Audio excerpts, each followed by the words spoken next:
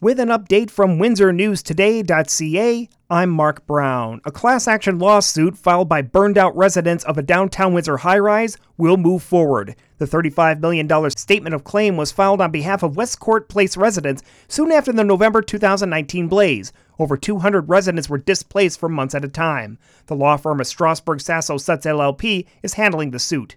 Canada will refer Russia to the International Criminal Court for its invasion of Ukraine. Foreign Affairs Minister Mélanie Joly cited Russia for potential war crimes and crimes against humanity. Canada has already banned Russian crude oil from being brought into the country, and Russian flights are barred from Canadian airspace. Here in Ontario, the LCBO has decided to stop purchasing Russian-made liquor.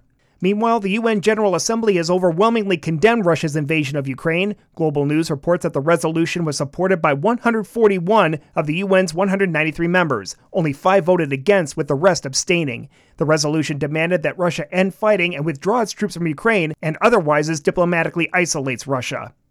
Some models of a popular fitness watch have been recalled by Health Canada. The Fitbit Ionic smartwatch is being called back due to the risk of burns. Health Canada says that the battery in some models could overheat, causing a burn hazard. No injuries have been reported so far. Details on the models can be found on our website.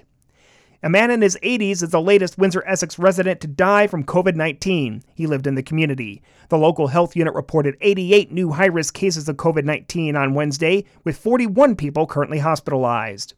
Windsor Police's Amherstburg detachment is looking for a person who approached a young girl. It happened around 3:30 p.m. Monday in the area of Crown Ridge Boulevard and Thordridge Crescent. The man reportedly offered the girl candy and had a young boy with him. The girl refused to take the candy and told her mother what happened. A description of the man can be found on our website. If you live in Lakeshore, you can now track ongoing projects right from your computer. The municipality has launched an interactive map on its website showing current and future projects, along with type, cost, and estimated time of completion. Mayor Tom Bain says it keeps the municipality transparent about work going on in the neighborhoods.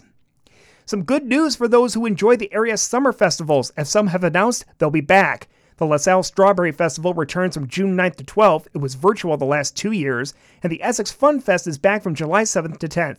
Also, the town of Tecumseh will hold, in place of its annual Corn Fest, a 100th birthday festival that will run from July 2nd to 4th. In sports, Junior B hockey Wednesday night features LaSalle entertaining Strathroy and Leamington heading to London, and Junior C Lakeshore visits Wheatley. In the NHL, the Maple Leafs host the Sabres.